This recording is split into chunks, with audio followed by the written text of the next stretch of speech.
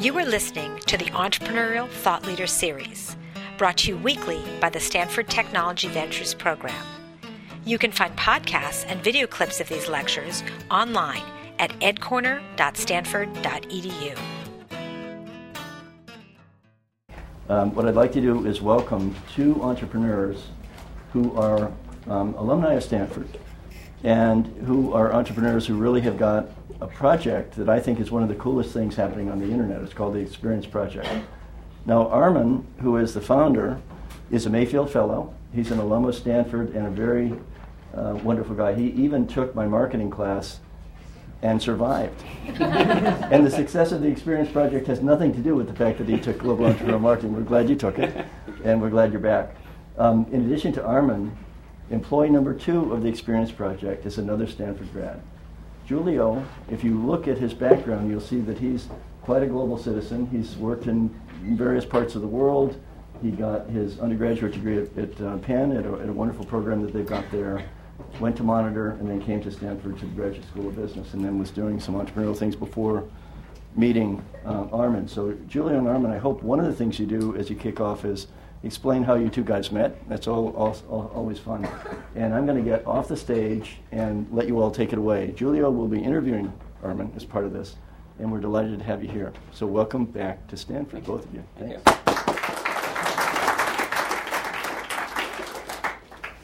Thanks, Tom. It's really a pleasure for both of us to be back at Stanford. We're really looking forward to this session. I think we can learn a lot from you and your questions, so thanks for having us.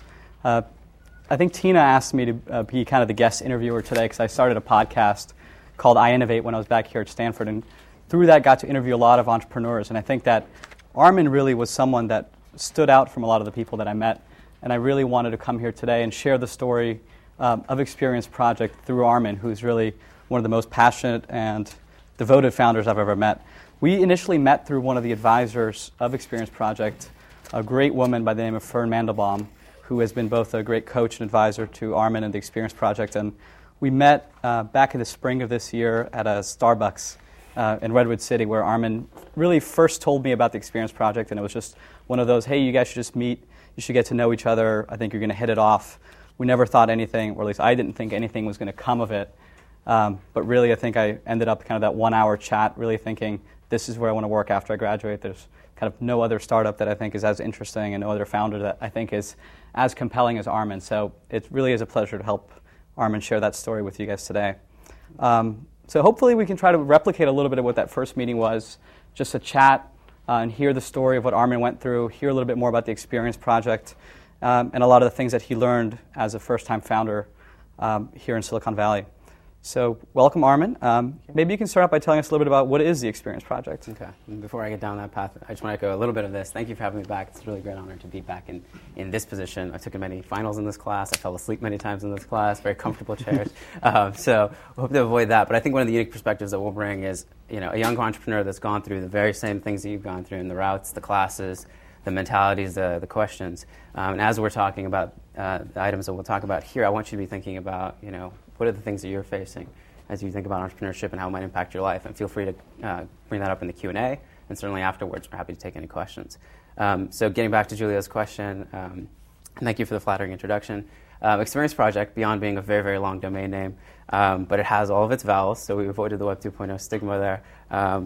At the price of arthritis that we picked up typing it in. But it's a site essentially based on experiences. What we do is we bring people together based on their shared life experiences in order to build very customized support groups and friendship groups around people. So that's a lot of abstract terms. What does that really mean? It's probably best given by a visceral example. So just in the last 2 weeks, we had a woman join the site. She was a young mother. Her husband is in the military in Iraq, so he's deployed, and she was diagnosed with breast cancer, and she was undergoing chemotherapy. So this is a woman who felt very isolated. She has a series of things going on in her life that were all experiences that had basically led her to do, in her social circle, she was blessed to have people around her, her friends and family. They cared. They gave her what I would say generic compassion. Oh, we'll be there for you. We'll help you through this. But really what she needed to do was talk to people that were in her exact shoes. She came on the site. She signed up. She shared a few of these experiences, and that's really the architecture of the site. And within hours, she had people around her that weren't just military wives, weren't just cancer patients, weren't just mothers, but all of that combination. She met up with them essentially on the site and was able to know, one, she's not alone, and two, to draw strength and support from people that have the most credible possible interactions with her because they've been there, done that. So that's what we do in a very generic way. So Armen, maybe you could just tell us a little bit more about how someone actually uses Experience Projects. Kind of what does that look like when someone shows up at the site? What do they do? Right. So when you come to the site, anonymity is a key characteristic of our site. We'll talk about a little bit how important that is in the end. But what people do is they sign up. We take very, very limited information from them just to get them participating. And you don't want to have just drive-by anonymity. You do want them to register on a site just because people take ownership and they're less likely to misbehave in that sense. But we just take some broad demographics. Are you male or female? What is your age range? And then we just say, what are the 5 things that you consider to be definitive of you? Right? Maybe you're a Stanford student, maybe you're a law student, maybe you're battling a particular health illness or a relationship issue, and you express those items out there. And then those form essentially the network nodes of our product. So on Facebook or MySpace, I know you know another person. People are the nodes. On our site, what we do is we have the experiences form the nodes between people. So if someone is a multiple sclerosis patient and they happen to be a single mother, those form different nodes. And we use those to interconnect people that are more similar. So that's essentially what we do. One of our advisors and investors is Steve Blank. Some of you have taken a class with him. One of the interesting things he says when you're designing a product is you really don't want to recreate, or you don't want to create something brand new on the internet. When you're building a social site in particular, what you want to do is you sort of echo what's been going on in human nature since caveman fire times, right? So since the fires, people have always been wanting to connect with people and understand them, right? That's just common sense. That's why we get together at dinner with friends.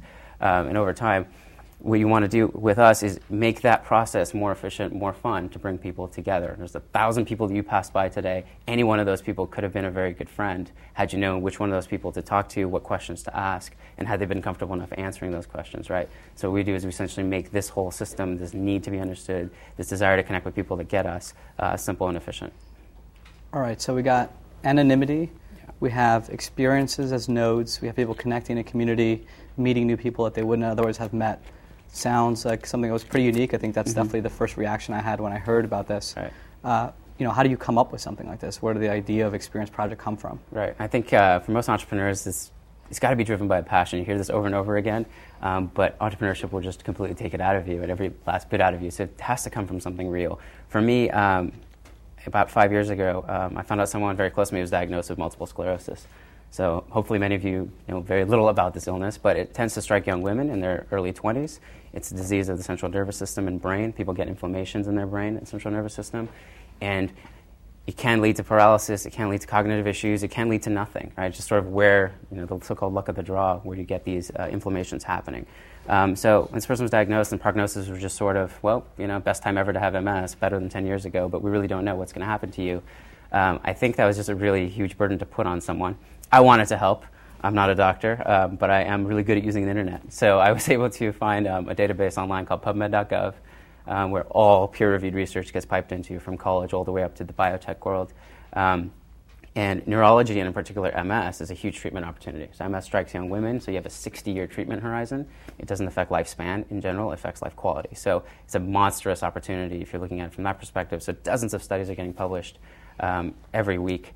Of those studies, most of them, 98%, are really mouse model, petri dish, long time in the future, nothing that could impact a patient, perhaps even in their lifetime. But there are a small set that people could actually implement in their lives in the near term. Could it be a vitamin regimen that improves fatigue? Could it be an exercise regimen that improves spasticity? I started focusing on those things, pulling them out, educated myself on what those were, and I rewrote these medical abstracts. And if you ever played around with these abstracts, they're written in jargon for almost no reason besides being in jargon. And so I was able to just turn them into more about stories that a patient might understand, and I said, why not just share this with the world? I created a website called thisisms.com. And I just started writing about 4 or 5 times a week about the things I was finding in the research world with the charter that I would inspire hope in MS patients by knowing about what else was out there besides what the FDA was approving on every 5, 10, 15-year horizon. So, so as time went on, Google brought traffic for the content. I was using a software packaging solution, sort of these fortuitous things that happened. I was using a publishing solution that had a forum attached to it, and I thought nothing of it when I was building the site out. It was all about the content, and I thought. And as people came for the content that was interesting to them, reading these stories was helpful. Really, the power of the site, though, was unleashed on that forum, right? Because MS in particular is a silent illness. People don't even tell their close family members they have it. So for them to come onto a community where everyone else understood their predicament was incredibly empowering. Because they could talk about their symptoms, they could talk about their struggles, their psychological issues, dealing with this kind of burden. And that was amazingly powerful. It brought people together across gender lines, across international lines, and people were checking in on each other after appointments. It was amazingly powerful. And it was by nature anonymous. It wasn't by choice. It was just the software was very limited. And the anonymity allowed them to talk. That was a good part of it. But over time, I started to see how this actually could also be very negative, right? First of all, these people, young women in general, had so many things going on in their lives, right? They perhaps started new jobs, new careers, new families, et cetera. Yet this site was all about MS and the fact that they were an MS patient. I think it's very unfair for any illness, any relationship issue, whatever, just say you're a divorcee, you're a cancer patient, et cetera. There's more things going on. And I thought that could actually enrich the conversation. So I think on any forum, it's sort of endemic in that the topic of the forum is what people will discuss, makes sense, and then the details that actually might add richness to the conversation. You might find out another woman with MS in your neighborhood. That might be buried, like, thread 57, post 63. It might be very repetitive. That's keep being brought up. So that's being left on the sidelines. And another thing that really bothered me is that as hopeful as we tried to make our community, based on research, it should have been very hopeful, it still skews to the negative. I think any health community skews to the negative because who's posting on health sites? It's people who are not feeling well. If you're doing well, one, you're probably out doing something besides sitting in front of a health site. And two, perhaps you don't want to be the survivor's syndrome kind of thing where you're there going, hey, I'm doing great. It's terrible to be you guys in your predicament, but I'm doing fine. So I was frustrated by those things, and I started to gel the idea of everyone in the world faces a so-called MS in their lives, be it a health issue, be it a relationship issue, be it what school to go to. We're talking to another person that's been there and has many things in common with you, can inform that decision and discussion. And so why not start pulling away from just focusing on health and just let everyone express themselves the way they want to express themselves and bring that same connection and the depthness that was missing, the depth that was missing from the MS site to basically the populace at large. So at this point, what's going on in your personal life? What are you doing, and how do you make the step from whatever you're doing to actually deciding to go out there and start Experience Project and start this company? Right. So as Tina mentioned, actually Tom mentioned, I was a Mayfield Fellow, and so I actually ended up working at my Mayfield company full-time, which was Echelon Corporation. It was a phenomenal corporation, and to show you how small a world it was, my boss was Tina's husband. So it's pretty amazing. And I had a great time there. It was an amazing job. I was a product manager. I launched a product from paper to hundreds of thousands of units shipped that traveled the world. Amsterdam and New Zealand were my areas of work, so not a bad time at all. And the MS site was in the background. I was working on it just on weekends and nights, and my primary responsibility was to my company. But as I was working on Experience Project and I just started toying around with the code and building it out, I saw the potential here. I saw this is a massive business opportunity. It's also a massive ability to help tons and tons of people, many times exponential to what the MS site had done. And I had to start coming to grips with the idea that I might need to leave this amazingly great job. It was not a cush job. I worked my butt off. But it was, high paying, and I got to travel, and I got to do all that. So coming to that decision was actually extremely difficult, and I think many of you will face that. And I remember, the day that you finally come to grips with leaving a good job is when basically, as Stanford students, we always fight to keep all doors open, right? Opportunity is the most important thing to us. We kill ourselves to make sure all of our options are open to us. And you have to realize that when you're about to start a company, you're going to violently close almost all the doors in your life, and you're just going to chase one of them.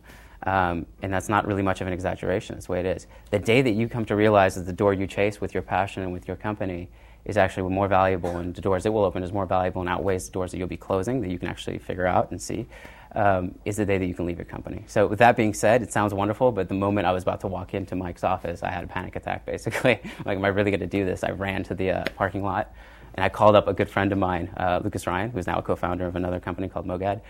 He had just left his job, very similar circumstances, and I literally had like a child's conversation with him. I said, Lucas, is this going to be okay? Am I going to be all right? Am I going to be able to eat? Am I going to move in with my parents? Like, what's going to happen? And he was like, you'll be fine. You'll be okay. So he's sort of not a very emotional guy, but a cool company that he started.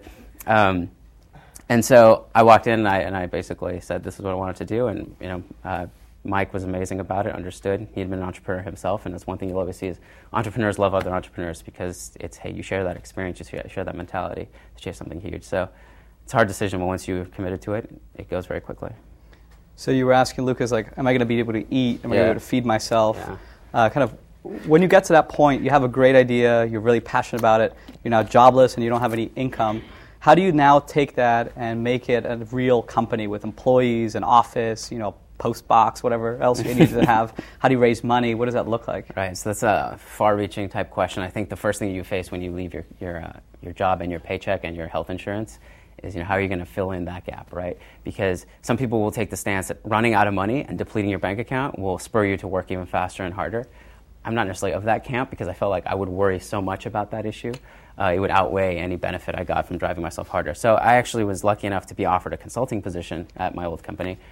And I can never be thankful enough for what that was. I would just go in once or twice a week and help them out with some of their marketing initiatives. It paid some of my bills and gave me some peace of mind in that sense, but also it's a trade-off, and I'd love to talk about this perhaps in a Q&A session. It's a huge trade-off because psychologically you're still now splitting your mind across two different things. I don't think any of us cut corners in this room. So you have to face that demon. In my case, I'm really happy with the way it worked out. So once you do that, I just had enough runway to start working on this. And I worked on it by myself, literally in a room with a laptop, a $400 laptop that I still have, for 2 years. I just plugged away, coded, made sure it worked.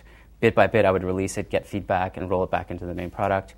And I pushed this all the way to about October of 2006. And sometimes fortune strikes you. I was at a party that happened to have a reporter from CNET there, and I mentioned what I was doing vaguely. And the next day, he wrote a 2-page article on it without letting me know. So suddenly, people were coming to this very, very pre-alpha site. And it was exciting and amazing. And I think the email that I sent out forwarding to everyone had 4,000 exclamation points in it. Like, check this out, I'm on CNET. But at the same time, that goes away very quickly, and you realize I've got to actually back up what I've built, or I could blow it. So at that point, I decided to double my team and bring on one other person, who is Neil Schath, who's a great engineer from Stanford. Actually, BSCS, MS, MS&E, as many of you are too. So he joined me in October, and then we just basically decided no more publicity. Let's make sure this product works before we get another round of press. And then we pushed as far as we could without payment until April of this year, actually. And at that point, we just decided to raise a small angel round. So what was that fundraising like? What is it like to raise money from angels? Any advice you have? How did that work?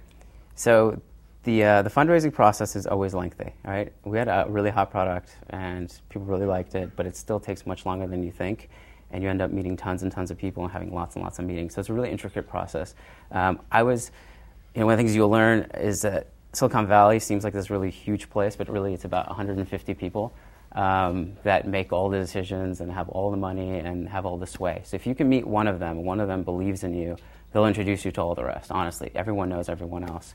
And it's a great checks and balances system as well, because that 150 is just a cream of the crop type of people. So I was introduced to a friend I'd actually worked with in an internship early on when I was a freshman at Stanford. He knew an angel investor by the name of Mike Maples.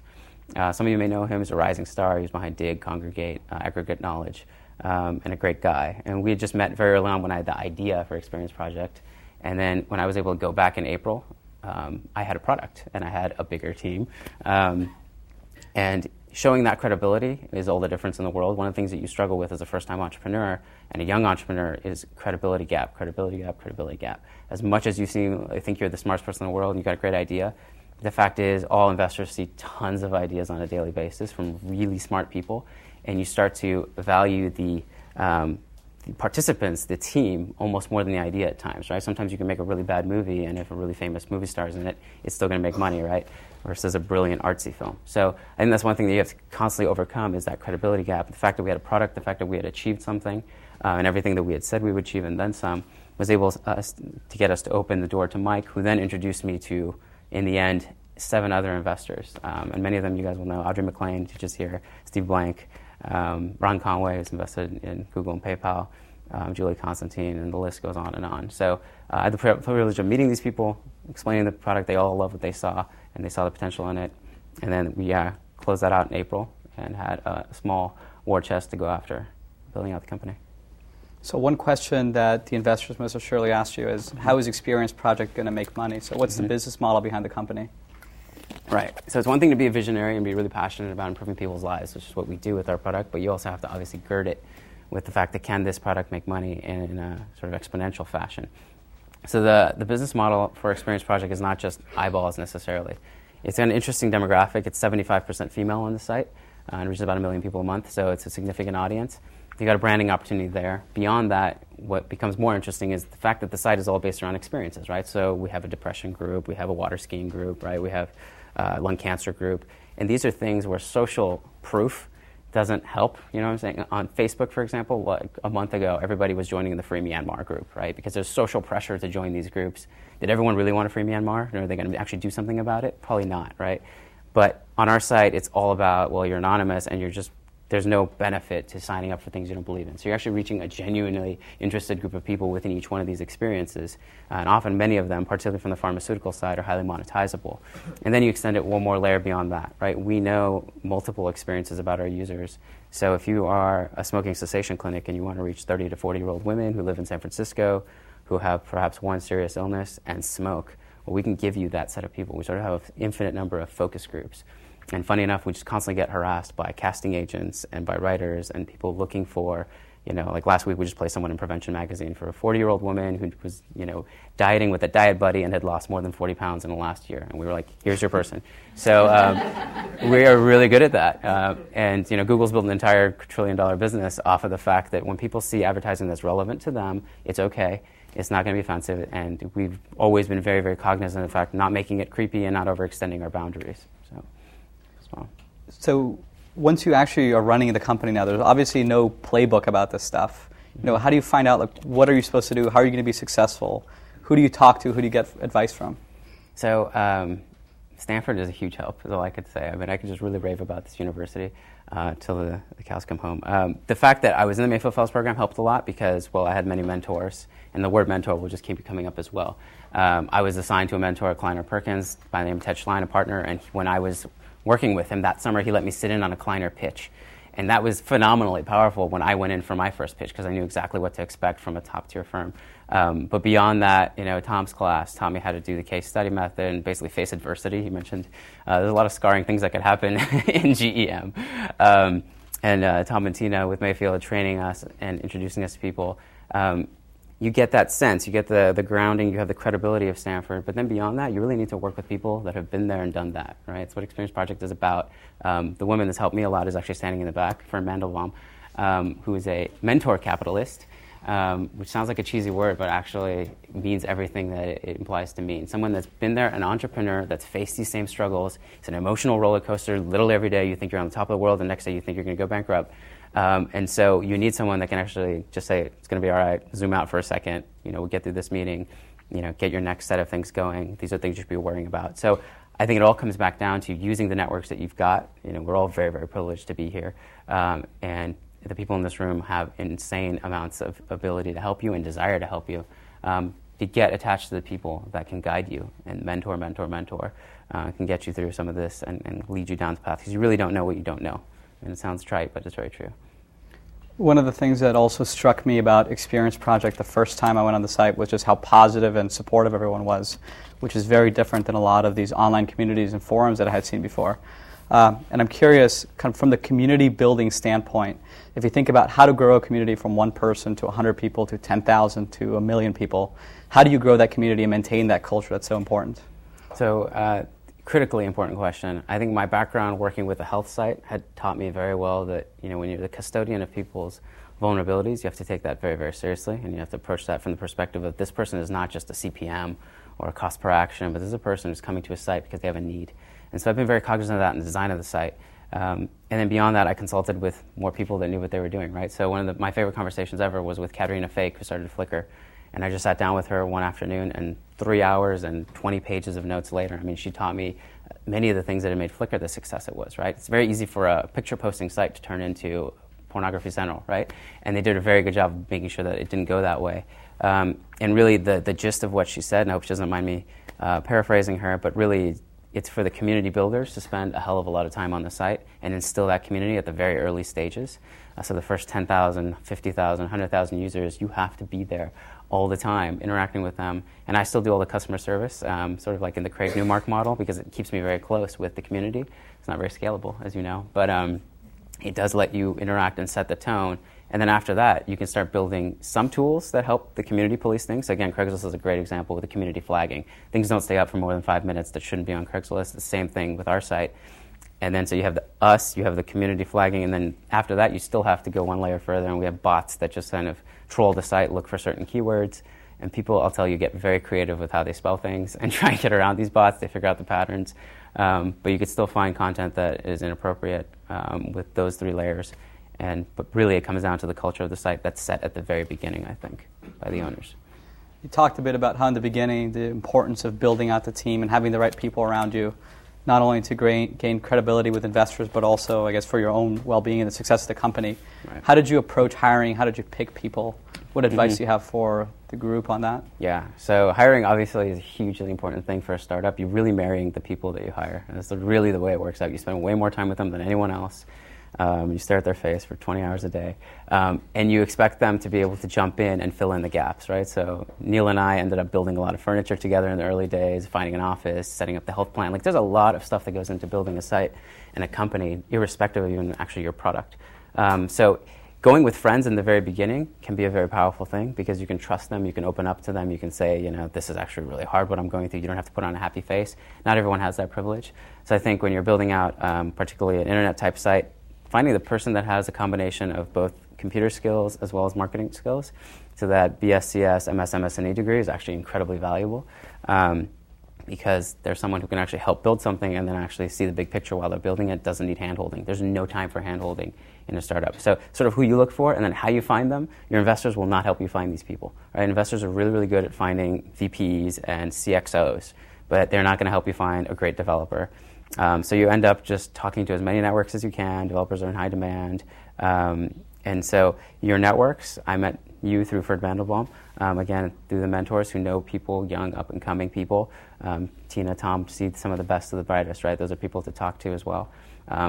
Do not use Craigslist. You end up finding the weirdos of the world, which we did. So, yeah, and so really it's going to be through your networks initially because you do have to have that full faith.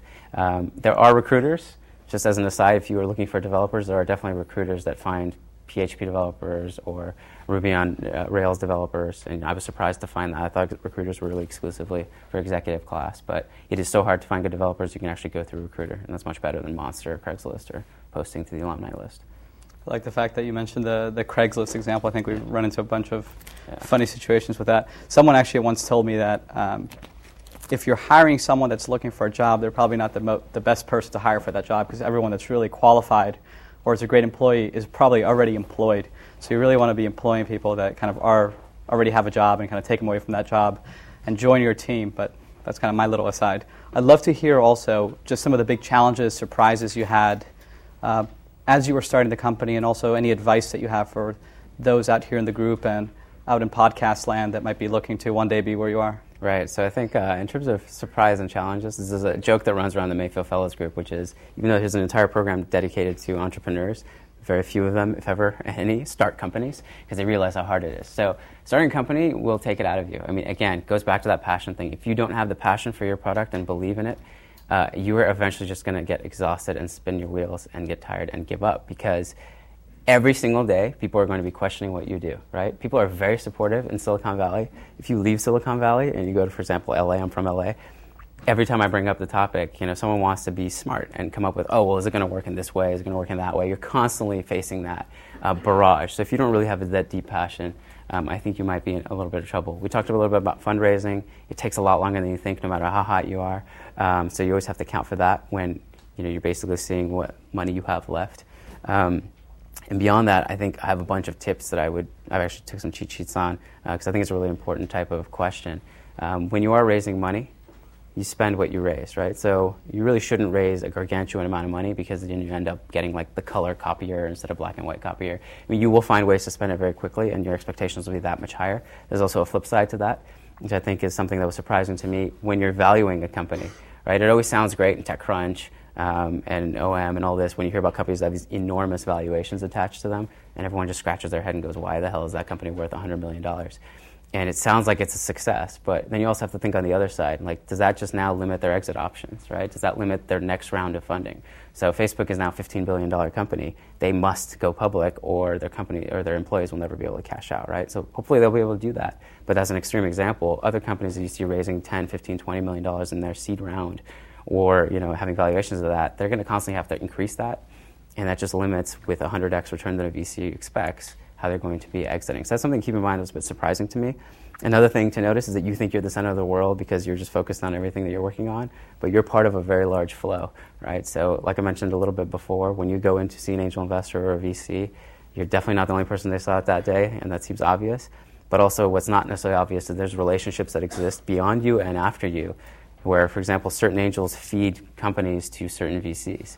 And you might be seen simply because you're part of that flow and they want to see the company after you. And so you need to keep that in mind as that goes forward. It's not something that's immediately apparent, is that you're one of many, many, many, and there's a lot of pre-existing relationships that you're walking into, particularly as a first-time entrepreneur, without that savvy. And then I'll give you yet another one, which is the value of an established entrepreneur. You've heard this a million times in your classes about how the team is important to the VCs. Again, someone who's actually been there from inception all the way to exit is worth an infinite amount of not just money, but affection, because they can be there and guide you and have been there once before. And again, it doesn't almost matter what kind of company they did, but that's just infinitely valuable. So just one final question. We definitely want to get to Q&A and hear some of your questions. There's a lot of people in the audience here that want to start a company either right after graduating or a little bit further down the line. What advice do you have for students that are sitting in the audience and are looking to start a company? When's the right time to do that? How do they do that? Yeah. So that's the eternal question. So my personal perspective is that the path I followed actually worked out really well. I took a job at a company where I was paired up with a lot of people who were much older than me, had been through many different cycles before. It was more of an established company, had actually gone public. And you get to learn by watching and interacting with them what the right way of management is, what are the pitfalls that they've avoided in the past. I mean, that knowledge, learning it on the fly and learning it by fire is great, and it works, for example, for Mark Zuckerberg, but not necessarily everyone has, I think, that gift.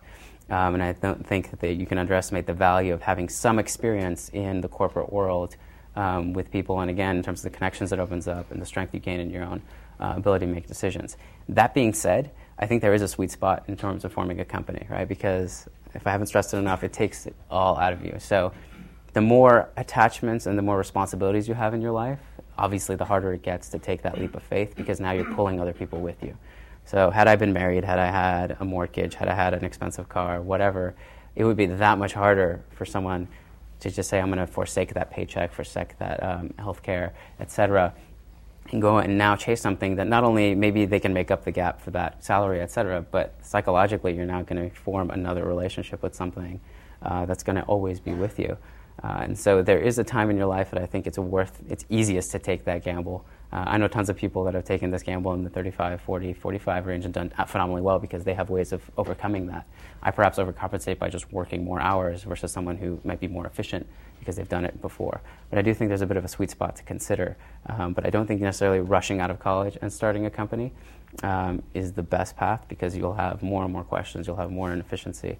But really what it will boil down to, are you passionate about something enough to dedicate the next 3 years of your life, 7 days a week to, and constantly go to war for it? Thanks, Armen. So I think we're going to open it up to questions now. Also, if time runs out and you guys want to talk to us later, we're both happy to stick around, or feel free to shoot us an email. We're happy to talk about anything you want. So any questions? I'll just repeat the questions for the mics.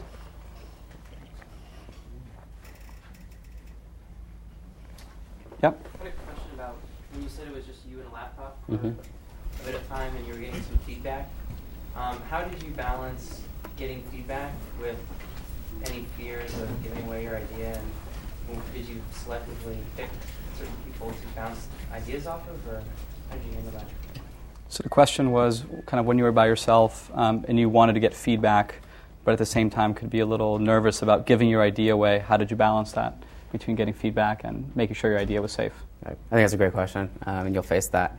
The idea of going stealth, unless you have a patentable idea, I don't think stealth really works. If you have a web idea, a social idea, the most important thing to do is get it out there and get people using it fast and first, okay? Because you're going to find out a lot from all the people using it, how to make it better, as opposed to disappearing for a year on an island somewhere and coming back with a product that nobody wants or the wrong audience wants, perhaps in what you intended. So what I ended up doing, the strategy I followed, I basically compartmentalized different sections of what became Experience Project. So in and of themselves, no one feature gave away the whole power of the site or the vision. But I would build that out, and then I would buy traffic just to that section. And you could do, if you're looking for something very targeted, you can go ahead and use Google Ads to get that for $10, $20, get 50 people to the site using it. You don't need large numbers. Get that feedback, and then roll it back into the main site. So there's various strategies that you can do. And also just from the perspective of search, marketing, et cetera, getting the site up and out there earlier is better. So I say don't be as afraid of someone ripping the idea off. In the end, it's execution and it's product quality that's going to make the difference, and that's worth it. back. So what's next for you, and what's the plan for EP, for Experience Project? The question is what's next for Armen, and also what's the plan going forward for Experience Project? So we're scaling up rapidly now. We're a team of 6. We have an office in downtown, and we've established ourselves for that first year. We've got tons of people using the site. The next step that we're going to take is the entire site right now is user-generated content, which is really, really great, and we're really proud of how it's come together. But there is a need for people to see more editorialized content. So Julio actually has been working on a lot of these things himself, these agreements with people that have wonderful things to say. They may be luminaries in their field, they may be authors, but also balancing essentially the user-generated, the UGC content, along with editorialized content. We are very, very loath to call anyone an expert on our site because, well, what's the right diet? What's the right way of dealing with depression? There is no one right way, but it is great to see different opinions of people who have degrees and who have the experience in the books to garner some attention. And people love seeing essentially some easily digestible data. So we're moving it towards that direction in this next phase. Yep. 2 questions. How many members do you have, and what's your plan to monetize? Are you going to use peer-to-peer or peer-recommended advertising or something like that? Yeah, so we don't give away our exact member number, and so we reach about 1 million people a month. So if that gives you a little bit of context. And then in terms of monetizing peer-to-peer, I'm not quite sure. Peer-recommended ads. Oh, peer-recommended ads? No, we're not taking that model. We're basically trying to utilize the fact that we can hyper-target people from that perspective, as opposed to recommendations on the site. So it's an interesting model to explore, and I think Facebook will pioneer a lot of it with their social ads as it goes on, and we'll definitely be watching them. But our model in the near term is to allow ad publishers to go ahead and pick a group of people to target and do it that way. Yep. So on the 2-year by yourself with a laptop thing, what made you decide not to bring in a buddy or work with someone else? Yeah, that's an excellent question. I'm glad you asked that. So Can you repeat it? It's a huge struggle, right? Whether you're going to build a team out very early on, if not, or not. There's issues, yes, with equity and so forth, but that's not the really interesting thing. For me, I actually come from a very conservative family, and I wanted to prove out things. So as much as I'm an entrepreneur and I'm risky, I still have this constant nag in the back that I've got to be sure, I've got to be sure. You can never be completely sure. But for me, I didn't want to involve any of my friends on this crazy endeavor until I figured out, are people going to use it? Are people going to like it? Are people going to form strong friendships on the site? Is it going to provide the value that I think it will? Is it going to create the business opportunity? So I had to take it to that point where I felt comfortable enough with that leap when I saw the feedback. Essentially, it was after that publication, the CNET publication, where I saw that those things, yes, they would work out. They all weren't perfect on day one, but I definitely saw the path to making them near perfect.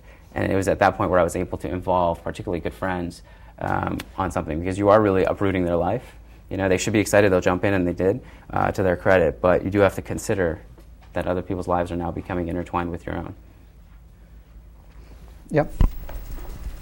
Can you discuss the privacy issues that you've seen with hyper-targeting and how transparent you've been with your users? So Right. the question was around privacy issues and hyper-targeting and how transparent we've been with the users. Yeah, so obviously a very huge concern in any sort of site that deals with anything health-related. We begin to mitigate the issue from the beginning because we try not to get personal information from people that would identify them uniquely. We do ask for an email address, but we encourage people to use free email addresses, right? We don't want to know what town you live in, your zip code. So one layer of separation there. And then as time goes on, we don't export our data out, right? So we're not interested necessarily in capturing all this and sending it to another publisher. And on the site, we do want to start with the model where you just target people based on a particular group that they've expressed an interest in. Right? So if they've gone on the site, they've seeked out the fact that they are having a difficult marriage. Seeing an ad there will not be a transgression of their privacy, particularly if it's relevant. It might even be accepted as a good thing. So I don't know if that answers your question completely. Basically, I guess, Okay. Have you seen any issues? I know it's a huge deal right now with this do not track list. Right. It's being out there, and any issues with your users actually discussing that with you and saying, we don't want to be tracked? Sure. So in terms of tracking, there's different technical ways of approaching it, right? So we don't cookie them and follow them across the rest of the internet, so that's one step. So it's sort of, when they come to Experience Project, that is the limit of their interaction about these items. We have not seen any sort of community revolts or worries about the privacy issues, except for the fact that the robots spider things, right? So there have been concerns that have come up every now and then about, well, my stuff could show up on Google, what would happen then if someone searches for it and finds it. And what we find is, well, in most cases, personally identifying data that would bring this back to you specifically doesn't add anything to a story, naming someone's name or a city or whatever have you. So usually with simple intervention there, where we tell people how to keep their stories anonymous and how to prevent revealing exactly who they are, we've been able to mitigate that problem further. Yeah, right here at the front. You mentioned finding somebody in a specific age range, in a specific city, in a category. Did you put an ad in the general category? You said that you were asking for that city in that age range? Or how did you mentioned finding something very specific? So, you want to repeat? Yeah, you had mentioned before finding a very specific person, someone in a certain age range, in a city, in a certain category. The question was, how did you find that person? Did you put an ad out in a paper, or how does that work? Well, yeah, and then how do you protect their privacy? And how do you protect their privacy? Right. So essentially the targeting happens in that we can do filtering on the site with the various experiences that people have said, and we can figure out who that group of people is. We can then message them on the site. We don't transgress into their personal email or whatever, and we present them with an opportunity, right? Which is, okay, for example, this prevention writer is creating a story about X, Y, or Z. Would you be interested in participating? And at that point, we then act, if they're interested, and they oftentimes are very, very interested, we then act as a middleman until we're comfortable. And so we don't reveal their personal data to the other side until this person fully understands what they'd be doing. And then we never link their username on the site with their personal data that we pass on to the reporter. So we try and do a double-blind wall. Yeah. Tina? So, Armen, Yes. what keeps you awake at night? What's the biggest challenge going forward? So I think the biggest challenge... Oh, you want to... Tina just asked, what's the biggest challenge? What keeps you awake at night? Yeah, I keep cutting Julio off. He's trying to make sure this stuff gets recorded. So what keeps me awake at night? 3 hours that I sleep. It's not a worry about competition. It's a worry about making sure people find out about our site. We get literally hundreds of love letters a day from the people using our site. And Julio's seen these. My entire team sees them all the time. I forward them on like a little kid. They're just gushing love letters because the site improves people's lives. Finding out that you're not alone, finding another person that gets what you're going through is an incredibly empowering thing, and it can change lives. And in some cases, it can save lives. We were in last month's cover story of Forbes because one of the women on the site credited us with saving her life. So what keeps me awake is the idea of how do you get the word out about this site? How do you make sure people find out about it? How do you make sure the culture continues to stay the same and very healthy and supportive? Sort of Oprah, not Jerry Springer, is very important to us. And building traffic and building awareness is a very, very complicated task, right? We don't have the viral aspects going for us that a MySpace does, where you just invite 500 of your friends because you want to up your friend count and be popular. That doesn't necessarily work on our site. We talk about the things that you wouldn't necessarily express on a MySpace or Facebook along with the rest of your personality.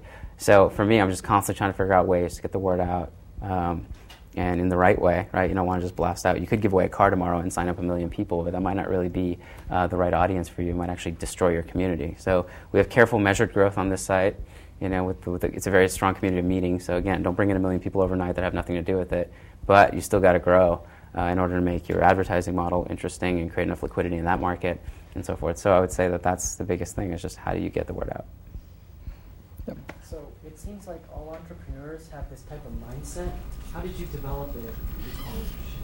So the question was, it seems like all entrepreneurs have this type of mindset. How did you develop this through college? And what exact type of mindset? It's like an openness, a type of ideas seem to permeate through your head. You're able to grasp ideas. Thank you. I might turn red. No, I don't know. I would say, I think Jeff Bezos says it really well. You're an entrepreneur when you're taking a shower in the morning, you're thinking about how to improve the shower head and how to make the water come up, right? So I think that might be sort of a natural inclination to want to improve things. And so I built this MS site that was just really great, right? And I might have been content with that because I had a great life going and everything was fine. But I kind of wanted more. I saw a different way to help people. And I think in the end, entrepreneurs want to improve. And if you're never satisfied with the status quo, that might be the very core trait of an entrepreneur. And then you also have to be amazingly stubborn and tenacious to just keep pushing. Because as I said, people are just going to keep trying to shoot you down. For whatever reason, they're going to try and do that. And you're just going to have to be stubborn and go through it and believe in what you're doing. And obviously be intelligent enough to know that what you're spouting is actually sensical and can prove it. But I think that might be the core thing. Sorry, just one more clarification on the 2 years with the Yeah. laptop. Was that before you quit your job or after? Question was the 2 years alone with the laptop, was that before or after you quit your job? I just spilled water on myself. That was good. No, it was definitely after. So when I was working at Echelon, I was working on the MS site as sort of a hobby, and that was a very limited site, limited reach, limited group of people. And so that was something that I could manage on my own. But when I started rolling with Experience Project, and after the first couple stages, and I saw that this is going to be huge and it requires all your effort, and you also see that the window is closing. If you start working on something, you see the opportunities there from the business side and from a user-based side, you've got to throw your time into it. So that's when you kind of make that decision, cut the cord, and then continue on. Like I mentioned before, I had the benefit of having some salary coming in because I was able to consult. But that probably extended. If I hadn't done that, maybe I would have finished in a year and a quarter or something as opposed to 2 years. But I'm pretty content with the way things worked out. Jeff? So when you convinced your second business partner to join you, how did you persuade him to sort of stop what he was doing and work on this full time without getting paid? Question was, how did you convince the kind of business partner, second person to join on, Neil, to stop whatever he was doing and join the team? Smoke and mirrors. No, I wish he was here to answer that himself. One is, I'll speak for him. He has to trust the person that's presenting this opportunity. And he knows me. We've known each other since freshman year. We lived just down the hall from each other in Otero. And so he knew that I wouldn't present this opportunity to him unless I was really, really sure that this was going to go somewhere interesting. Also, from perspective of a job, I mean, he had been working at Accenture, he had worked at Microsoft, he had seen some interesting corporate experiences. This was a chance to really expand out. And I think that is very enticing for early-term startup employees. You're not going to make as much. You're going to work a lot harder than taking a job at Google or Microsoft, but you're also going to take on a ton of responsibility. And you wake up every day knowing that the success or failure of X, Y, or Z project or company is really on your back, right? And I think Julio is probably a good person to answer that as well if you want to chat with him afterwards.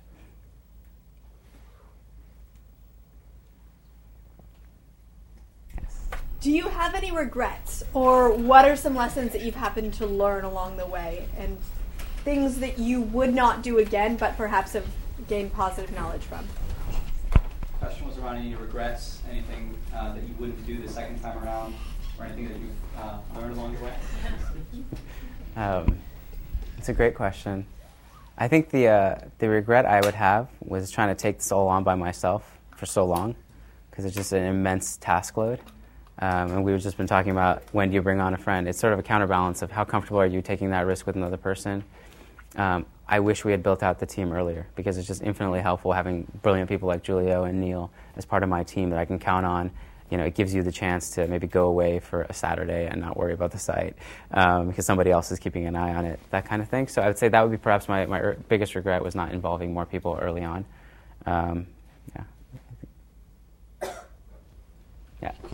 So you said you brought on your friend without paying him, without doing any of that. How many people did you bring on before you got venture funding? When you did, how much money did you pay yourself and all your friends? I'm not at liberty to share all of these details. Well, when you have no money to pay someone, you use your equity, right? And your equity is worth something.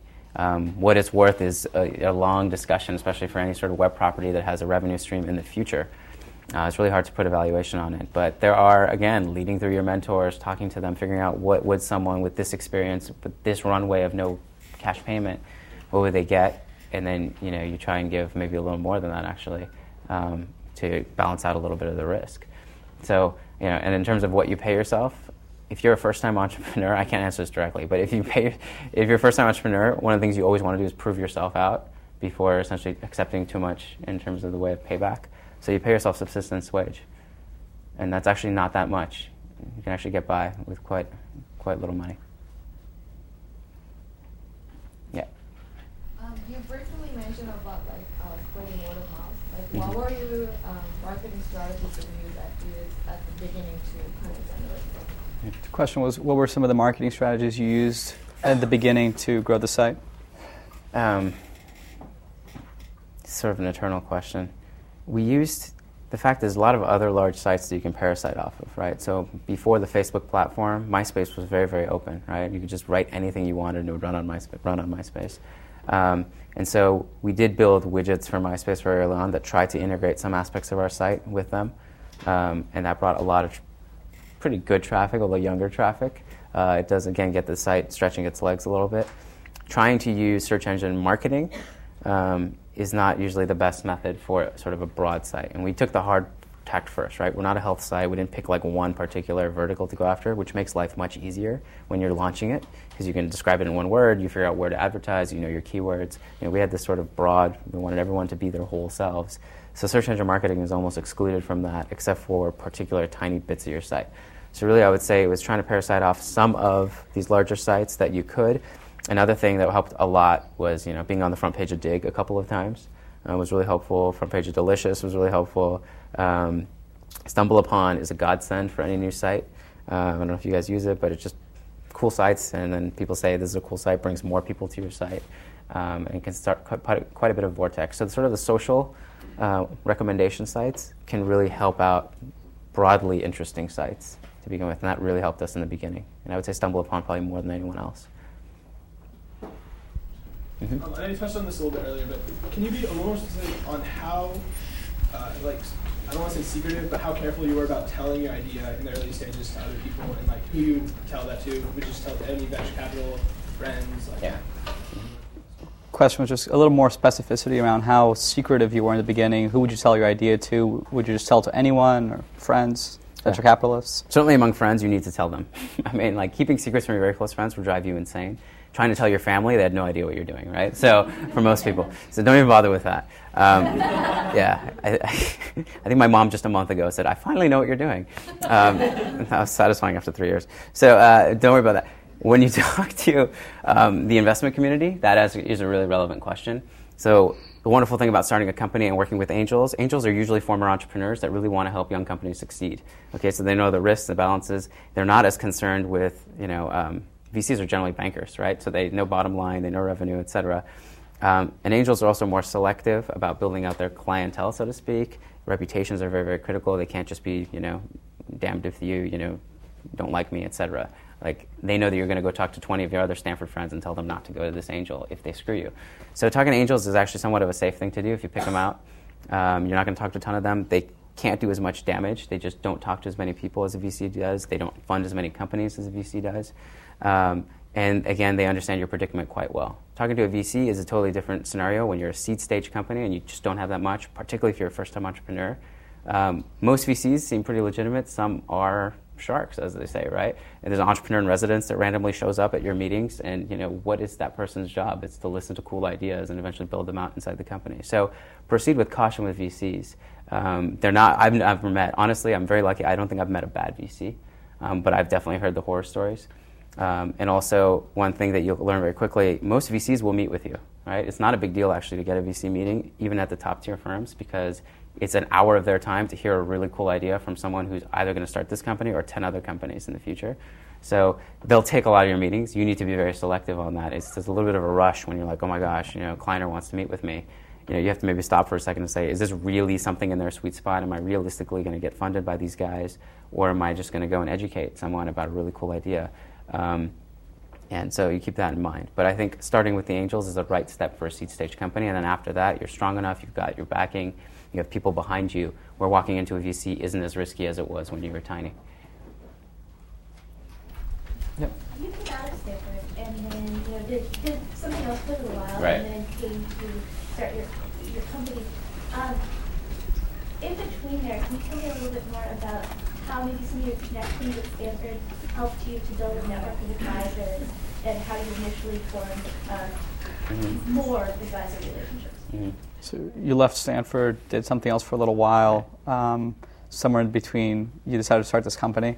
The question was really about how was your relationship with Stanford and having been here help you form that network of advisors? Sure. I feel like I'm at the UN here. Julia's translations. Same language, though. We're kind of odd about that. So I think that's a neat question. I left. I was still tied to Stanford. I would come back for a lot of the entrepreneurship type events, and particularly Tina Seelig is incredibly helpful, and Tina actually introduced me to Fern. So when I had the idea and I was ready to sort of come out to the Stanford community with it, I emailed Tina and she graciously met with me, and then she introduced me to Fern, which then led to so many other good things. So it's basically keeping in touch with the professors that you really, really respect and they themselves know everyone, right? And don't fire your bullets if you don't have them, right? I mean, wait until you have something interesting that they can actually help you with, and if they do help you with, you're not, perhaps hurting their credibility kind of thing if it's too early stage. But you have this community, don't neglect it. They really care about you, and they really believe in what they're teaching. Like Tom and Tina really believe in seeing their students come out and become entrepreneurs, and they're really willing to bend over backwards to make that happen.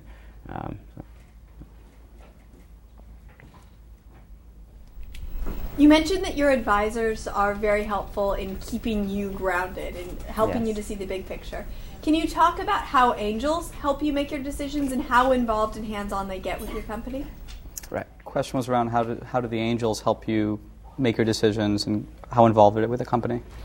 So angels bring a different skill set to the game.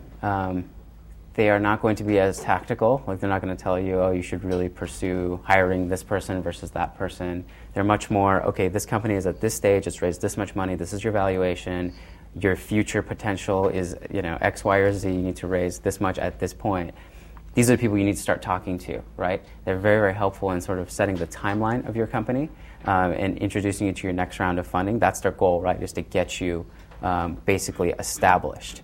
They could also introduce you to people that will fill in strategic gaps in your company. So if you need someone to dive in and really be a chief marketing officer for a month or a couple weeks, because that is a problem you're dealing with, for example, a positioning issue, and you need someone really expert to come in, your angels can say, you know what, I brought this person in, he worked at my other companies.